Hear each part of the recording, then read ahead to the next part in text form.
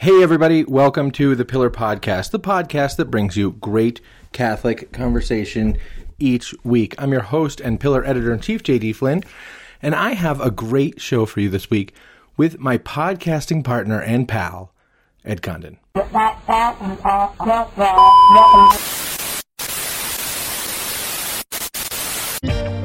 Hey, everybody. Welcome to the Pillar Podcast, the podcast that brings you great Catholic conversation. I'm your host and Pillar Editor-in-Chief, J.D. Flynn, and I'm joined today by my podcasting partner and Pillar co-founder, Ed Condon. Ed, how are you? I am recording, J.D. That's how I am. I'm absolutely recording. Recording is how I would like you to be. There is no room for doubt or error on this occasion. I am definitely recording. This is Monday, March 14th, and the reason you point out, Ed, to me that you are recording is because on Friday, which I believe to have been Friday, March 11th, you and I spent a good hour and 20 minutes talking with one another in which you, it turned out, were not recording at all. I have no explanation for this. I do. I know exactly what happened. Can I tell you? Please. You didn't press record. Look, I would be the first to admit that this is the most likely thing to have happened, but I vividly remember pressing record. I not only remember pressing record, but then I remember moving the bar for the record app to the back of the line in my window so that I wouldn't accidentally hit the button to stop the recording. And yet there's no evidence of it whatsoever. So. Well, we recorded a heck of a show. We recorded a heck of a show on Friday. I mean, we recorded, honestly, one for the ages, one for the record books, one to just play on a loop someday in the Pillar Podcast Hall of Fame. We corrected a Cardinal's grammar. We talked about Freemasonry. Let me say it this way. I recorded a heck of an episode last week. You spoke. I did.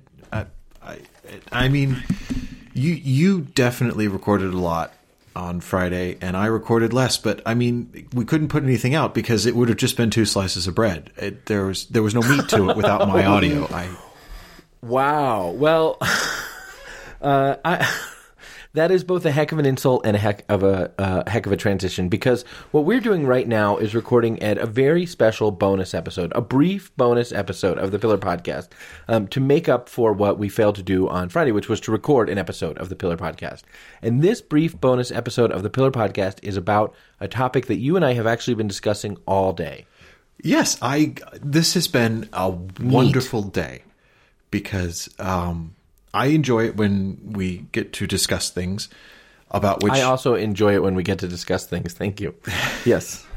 What I was going to say is I enjoy it when we start off thinking that there's a straightforward thing to be done, and we end up initially disagreeing violently over a conclusion, come around to arguing copiously in circles to the point where we both change positions 3 or 4 times before landing on a resolution, and that is what has gone on here, and I thoroughly enjoyed it. This is a banner day. This is the reason I come to work, JD, is so that you and I can spend hours going round and round and calling professors and reading canonical commentaries and digging up old Roman decrees, just so we can figure out if we can have bacon for breakfast. Yes, and that is what we did. Well, actually, no.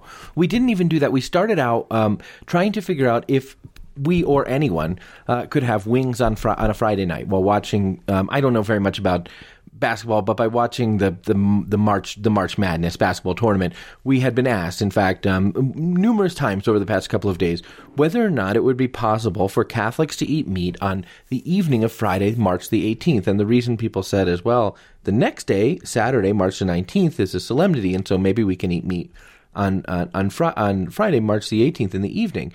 And so I texted you this morning. You know, you live on the East Coast in an undisclosed location, and I live in Colorado. My location is relatively easily found. If anyone wants to come after me, I'm not afraid. Come at me with your best shot. I'm here. But anyhow, you live in the undisclosed location, fearing as you do that someone might come after you, and I completely unafraid and willing to do. A moment's clarity. I'm not afraid people might come after me. I'm afraid people might talk to me. It's a totally different fear. Well, I don't want anyone to do that either. It's not a fear of physical harm. It's a fear of social interaction. Let's not. Well, I don't want anyone to do that either, to speak with me unsolicited. That's not true. I'm happy to speak. I'm here. If you would like to speak, I'm relatively easily found. Anyway, I texted you in the morning to say, hey, Ed, people have been asking us about abstinence, the law of abstinence. And last year we did a little explainer about the Feast of St. Joseph, the Solemnity of St. Joseph, which last year fell on a Friday. And so maybe we could do a little explainer about the Annunciation, which falls on Friday, March the 25th, and a little thing about this question of whether people can eat meat on Friday evening, March the 18th, given that the next day is a solemnity. And so if you don't have anything to do in the morning, go ahead and write that. And actually, you were doing something else, so you said that you'd get to it, which is fine. And, we have a little morning meeting. We have a little morning meeting by chat. We do. We do. I suggest something, you suggest something, you take it, I don't take it, whatever. We have a little morning meeting. And so you were already working on something, so I said I'd work on it. And then we ended up on a telephone conversation in which we both agreed that the answer seemed obvious. I mean, this was the interesting thing, is we both were in agreement that the answer seemed obvious, and so this shouldn't take very long. But it was only after speaking for a few minutes that we discovered that we held different senses of the obvious answer. Different, diametrically opposed answers. Yes, and then we spent most of the day talking to canon lawyers on the phone to see what they thought. And what we discovered is that canon lawyers of considerable repute also hold varied positions, diametrically opposed positions on this question. That's true. I am always amazed that there would be learned and respected members of our common trade who don't reflexively just understand that I'm right. It's so hard. It's so hard to be. It's so hard to have to have a conversation with you when you are as gracious as that. If I seem smug, JD, it's only because you usually win these little arguments, and so I'm reveling in a rare victory. Well, I'm glad that you're reveling, although, ultimately, so let's talk about it. So the question that we spent the day effectively discussing, and doing other work too, in fact, doing a fair amount of work as well, but spent the day, kind of jumping in and out of at various times and having a couple of phone conversations about, was this. Can Catholics who are obliged to abstinence from meat on the Fridays of Lent eat meat on a Friday if the Friday precedes a solemnity? Saturday, March 19th, the Solemnity of St. Joseph. Can Catholics eat meat on Friday, March the 18th? In the evening. That was the thing which we discussed. Well, in the evening, yes, that was the thing which we discussed. And we thought we had a clear-cut answer, or at least something we could pick apart to provide a clear-cut answer, in that one of the archdioceses of this country issued a decree from the archbishop issuing a dispensation under certain circumstances. And this was, of course, the decree issued by Archbishop Bernard Hebda of the Archdiocese of St. Paul, Minneapolis, who dispensed the Catholics of his archdiocese from the Friday fast if they would be celebrating the Feast of St. Joseph, starting with first Vespers in the evening, or attending an anticipatory vigil Mass. Now, what was interesting about that, as we sort of actually looked at the grammar of the decree, was two things became clear. First of all, it doesn't actually address the question that we had started off thinking that it would answer for us, which is, are Catholics in general obliged to maintain the Friday fast, having celebrated, for example, a vigil Mass, or started the liturgical feast of St. Joseph in the evening of the day preceding by saying evening prayer 1? Because this decree, according to its strict language, actually dispenses the Catholics of Minneapolis, St. Paul for the whole Friday fast. It just says Friday. It's unqualified as to which part of Friday is fast they are dispensed from. So if you, presumably, according to the text of this decree, have the intention of saying Vespers or going to Mass on Friday evening, you're dispensed from the whole Friday fast, so you can have bacon for breakfast, which is fascinating and interesting, but it didn't answer our sort of question of, is the general lifting of the obligation to fast for Friday evening sort of inferable from the overlapping law at play here. And the reason that there's a question of this is there are two kinds of time in the church. There are two kinds of time, right? There are two kinds of time. There's liturgical time and there's legal time. Yeah. And, I mean, time is very important. I've often said this. Time is very important. And so you have legal time, which, according to canon law, is defined as the period midnight to midnight. But then you have liturgical time, which is a little bit more flexible. I think it's fair to say. That's right. That's right. Well, or at least has a broader definition, right? Has a broader definition. So when we started having this conversation, I took the position that abstinence is a legal obligation established in the law, and therefore the appropriate sort of mode of computation of time is the legal computation of time. And the legal computation of time is that, according to Canon 202, according to Canon 202, a day is the period from midnight to midnight unless specified otherwise, and I take that to mean specified otherwise in the law. Yes, and I think that is, as a general rule, a perfectly reasonable presumption and entirely correct and defensible as a legal proposition. But you have taken the position that a liturgical day, and rightly, you have rightly taken the position that a liturgical day, when it is a solemnity, begins in the evening before. There are a number of instructions from the Holy See which clarify that the liturgical day of a solemnity begins the day before at midday or in the evening, with evening prayer 1 and continues on through the next day. And therefore, you say if fasting pertains to a liturgical season, or abstinence pertains to a liturgical season, and a sort of de jure remittance of the obligation to fast pertains also to a liturgical occurrence, that is to say a solemnity, would it not make sense that time would be computed according to the norms and rules of solemnities? Exactly. My assumption was it's not possible to fully enter into the liturgical feast, which is the solemnity of Feast of St. Joseph in this case, if one is still fasting. That this would be an imperfect observation of the solemnity. But, I mean, again, it's not 100% clear. And you can come back and forth on this a couple of different ways. I mean, for myself, I think there are arguments to be made that, particularly when talking about when does Sunday begin, when does... if you like, the church's mind, a Sabbath rest begin. It's rooted, of course, in the celebration of the Easter Vigil, which is the most holy night of the church's calendar, leading into the celebration of Easter Sunday. And you can even go back as far as Justin and his accounts of the first masses, the first Eucharists. We didn't say mass back then because there was no Latin. Right. People can believe that there was a time when the church didn't have Latin. And it's very clear that he says, the Lord's Day begins on Saturday evening. That this is when the Eucharist was traditionally celebrated in the Apostolic Church and the other Christian communities. That they would come together on Saturday evening, and that was the beginning of Sunday in the mind of the Church. And of course, this is rooted in an eschatological mentality of the Church. It's also rooted in the biblical narrative, the Genesis narrative of creation, where, of course, it doesn't say morning came and evening came the first day. It says evening came and morning came the first day.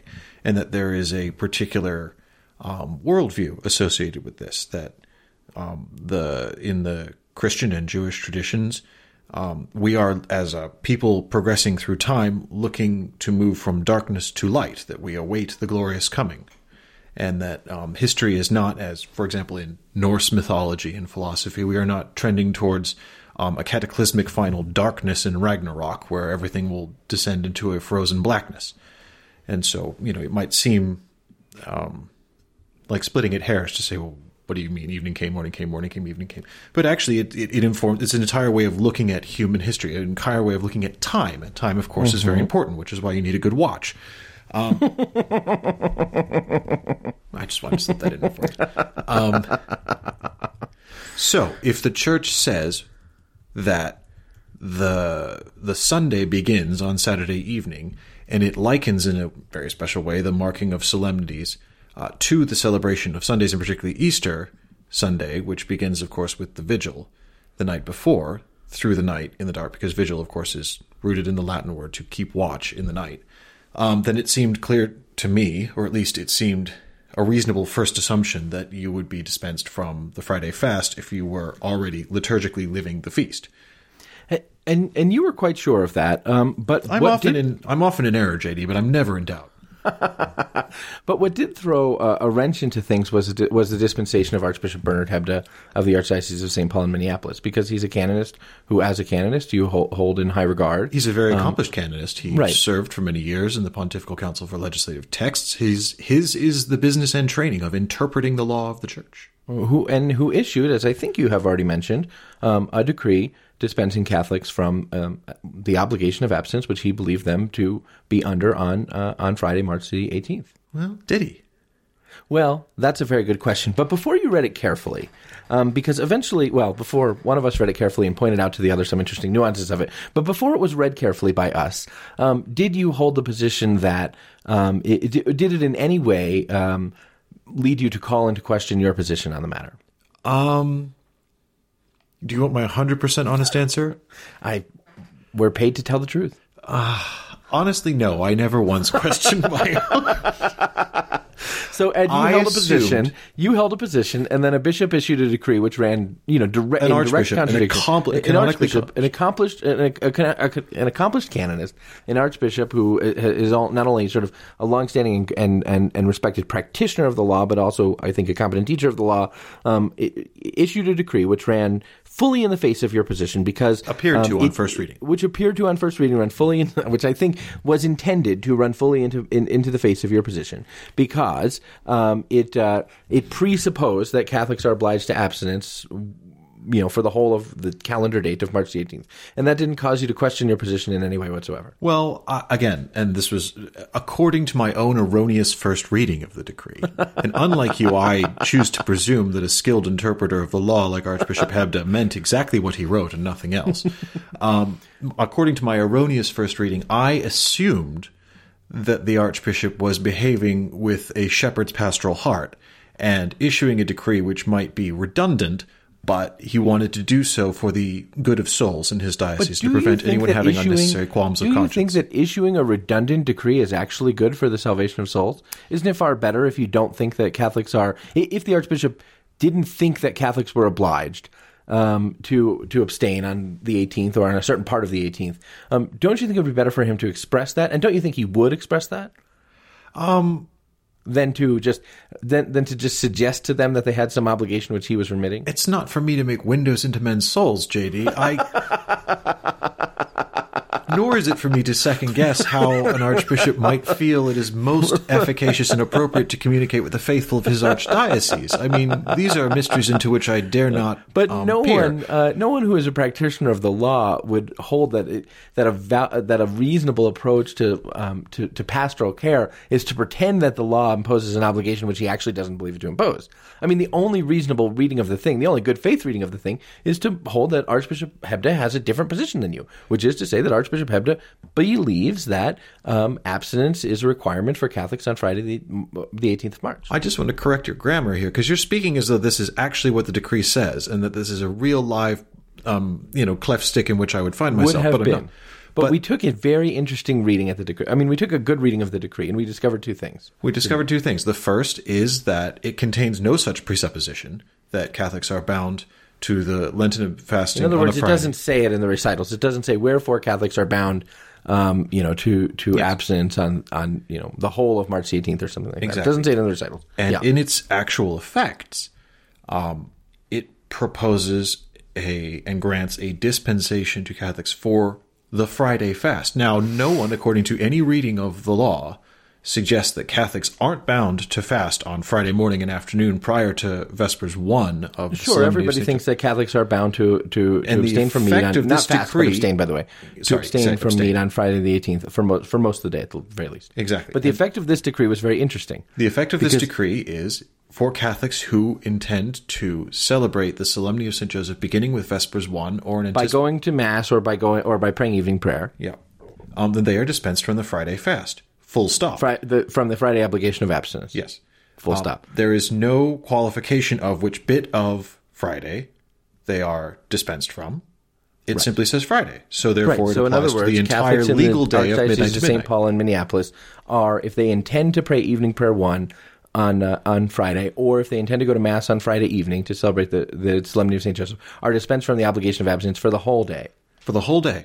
So a Catholic in the Archdiocese of St. Paul in Minneapolis, as we read the decree, which I think is the reading of the decree, as we read the decree, a Catholic in the Archdiocese of St. Paul in Minneapolis can have this sequence: bacon and eggs for breakfast on a Lenten Friday, hamburger for lunch on a Lenten Friday, evening prayer 1 to celebrate the Solemnity of St. Joseph on a Lenten Friday, and then thus begins, according to your reading of things, Lenten Saturday, on which he is obliged not to abstinence at all. Not Lenten Saturday, the feast of St. Joseph. Lenten solemnity. Yes.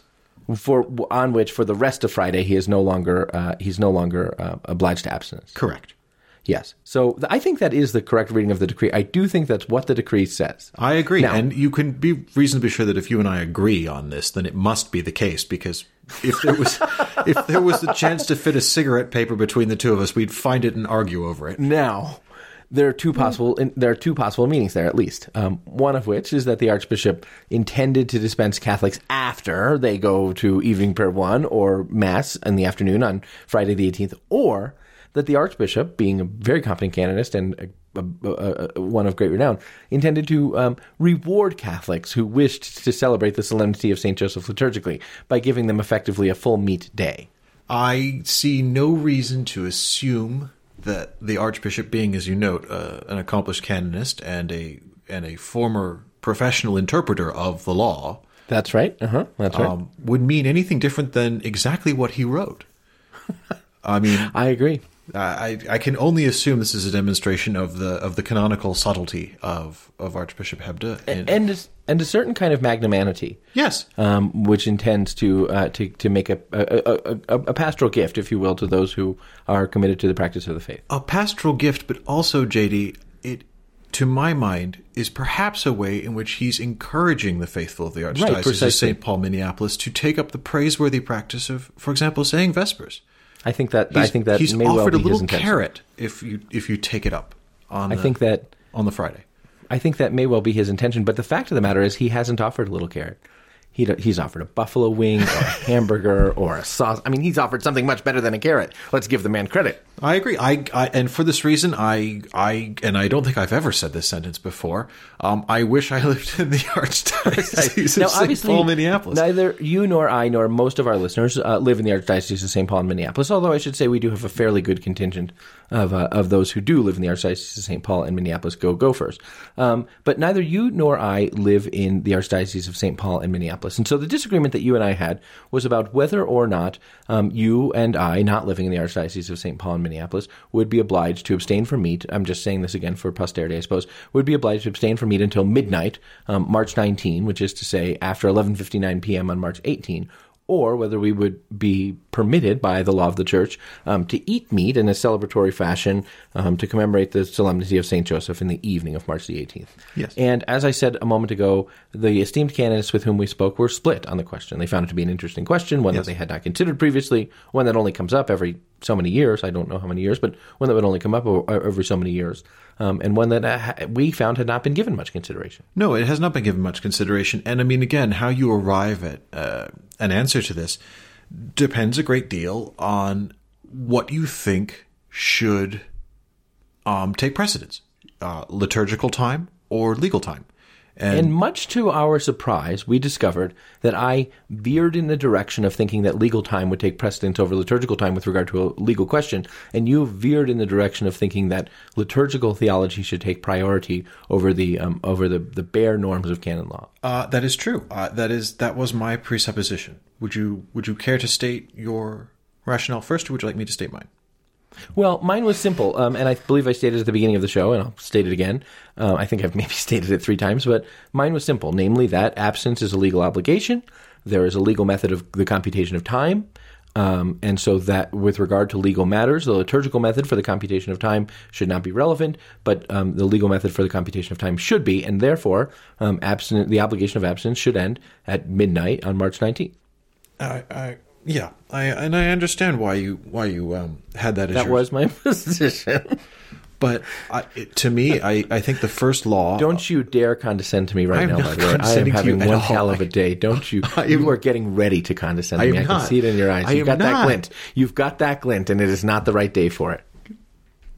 I would never condescend to you. I'm not some sort of philosophy professor. Both the right and the left have decided that today's the day to mess with me, Ed, and I'll tell you the truth, I've had it. I understand. Don't you dare. No, I don't want any part of the fight. And I would like to remind you of the number of esteemed canonists who hold a position similar to mine, including... Go ahead. I am not in any way condescending to you. In fact, if I know how to press a record button, if you know what I'm saying. Yeah. Which, by the way, let me just check and make sure that I have. Okay, I have. Okay, great. Obviously, a principal tool of legal interpretation is to ask, what is the law for?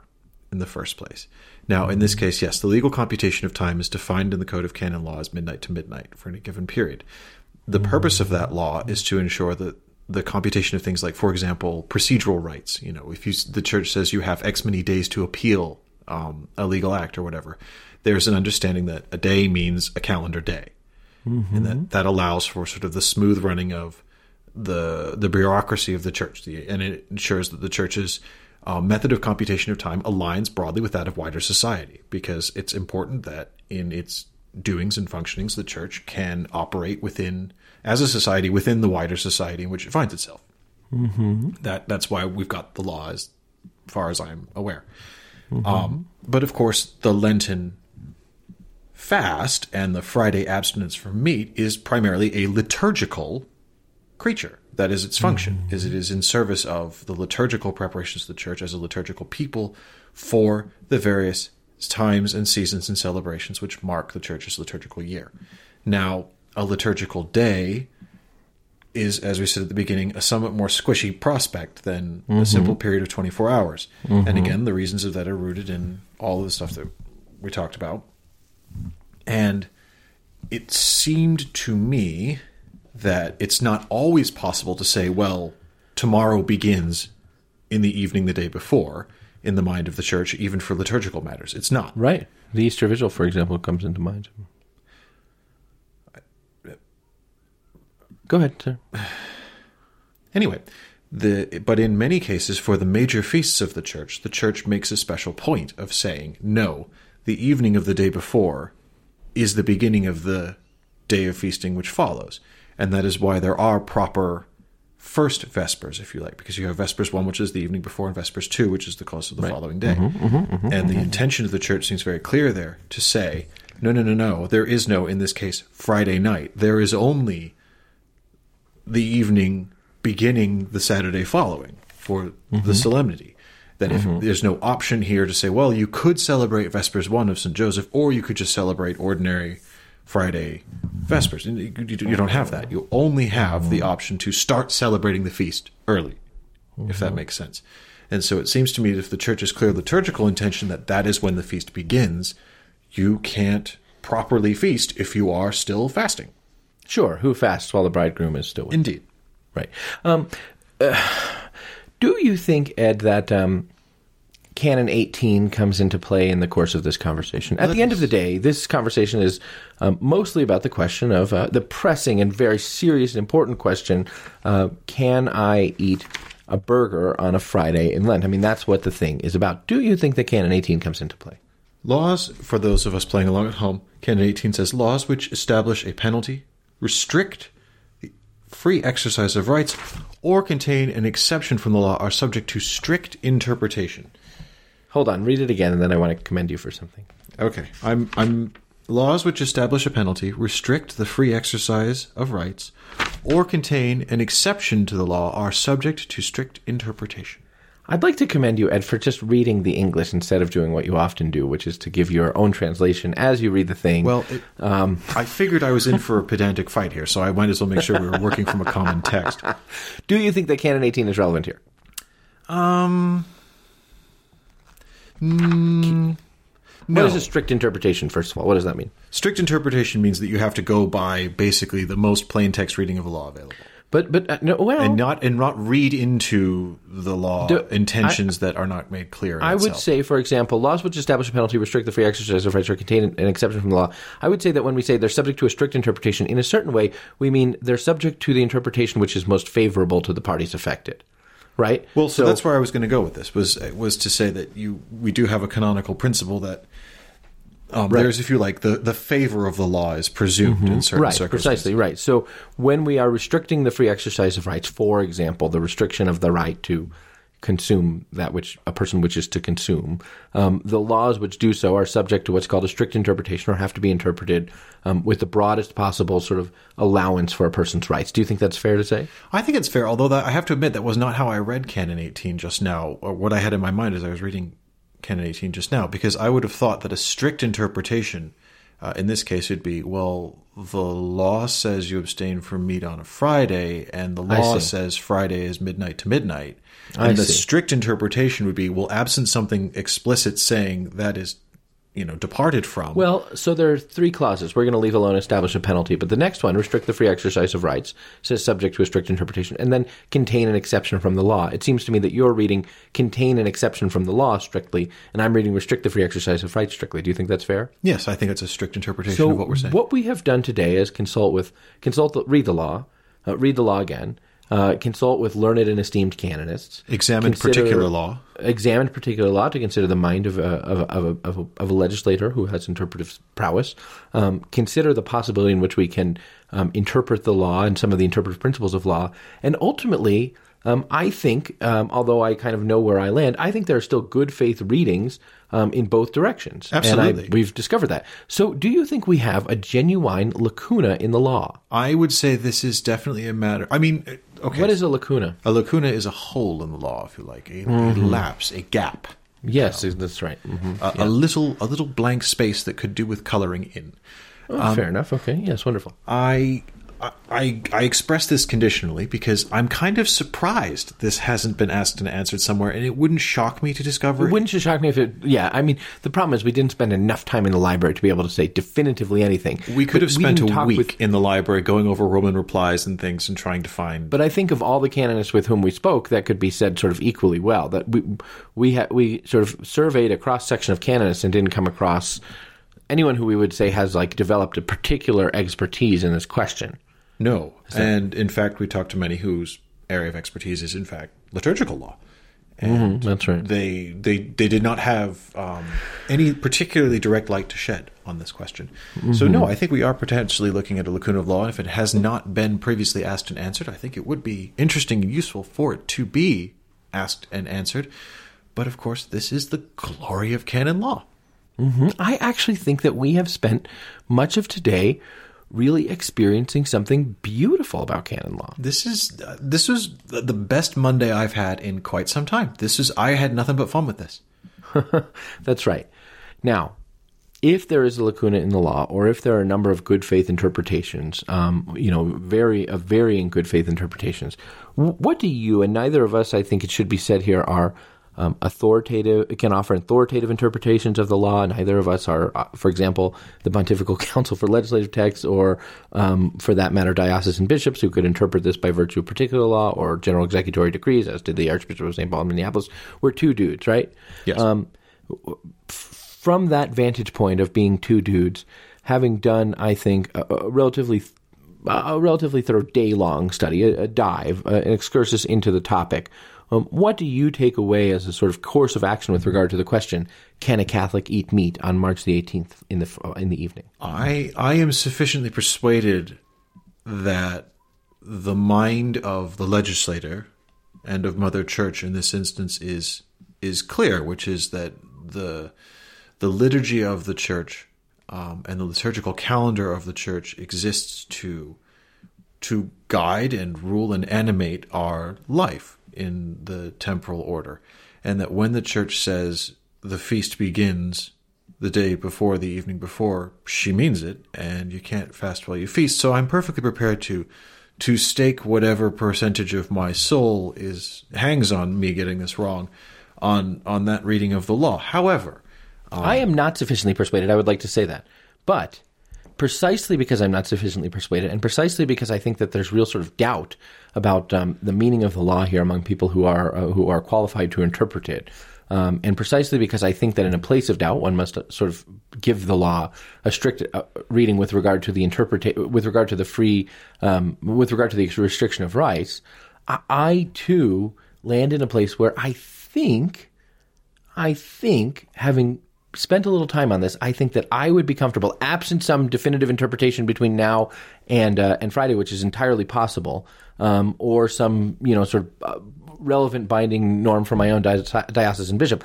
I think I would be comfortable eating meat on the evening of Friday the 18th in celebration of the Solemnity of St. Joseph. I also feel that comfortable, and I am also confident that if I'm wrong, the Lord will hold in my favor my zeal to honor. Oh, no. I'm quite certain that if we're wrong, we're screwed. I don't believe that we're screwed. The Pillar Podcast is a production of Pillar Media and edited. Before, I would like to offer a public service announcement because I know that many people, my email inbox and my DMs, and also I suspect yours, have been full of people asking us for a definitive ruling here. I would simply say this. If you do not believe yourself to be qualified to come to a definitive conclusion on the proper interpretation of the law in this case, and you would like to eat ribs on Friday, do bear in mind that the pastor of your parish, that is the parish, unless you are a member of a personal parish, the parish of the territory in which you live is competent in the law to dispense you from any and all days of fasting and abstinence. As an individual. As an individual. He cannot issue a sort of blanket decree dispensing the parish. A pastor is competent to dispense individuals. I once was at a mass on the morning of March the 17th, which that year fell on a Friday. And ordinarily the pastor of the parish would conclude daily mass and then head into the sacristy. He didn't do the sort of handshake routine that he does on a Sunday during the week. But on this particular weekday, a Friday in Lent, March the 17th, he stood in the back in order to do both the handshake routine and to offer, one after another, individual dispensations from the obligation of abstinence. That is a man with a shepherd's heart. Well, he was. The Pillar Podcast is a production of Pillar Media and Ed and JD Production. I'm your host and Pillar Editor-in-Chief, JD Flynn, and I am joined by my canonical partner in crime and Pillar co-founder, Ed Condon.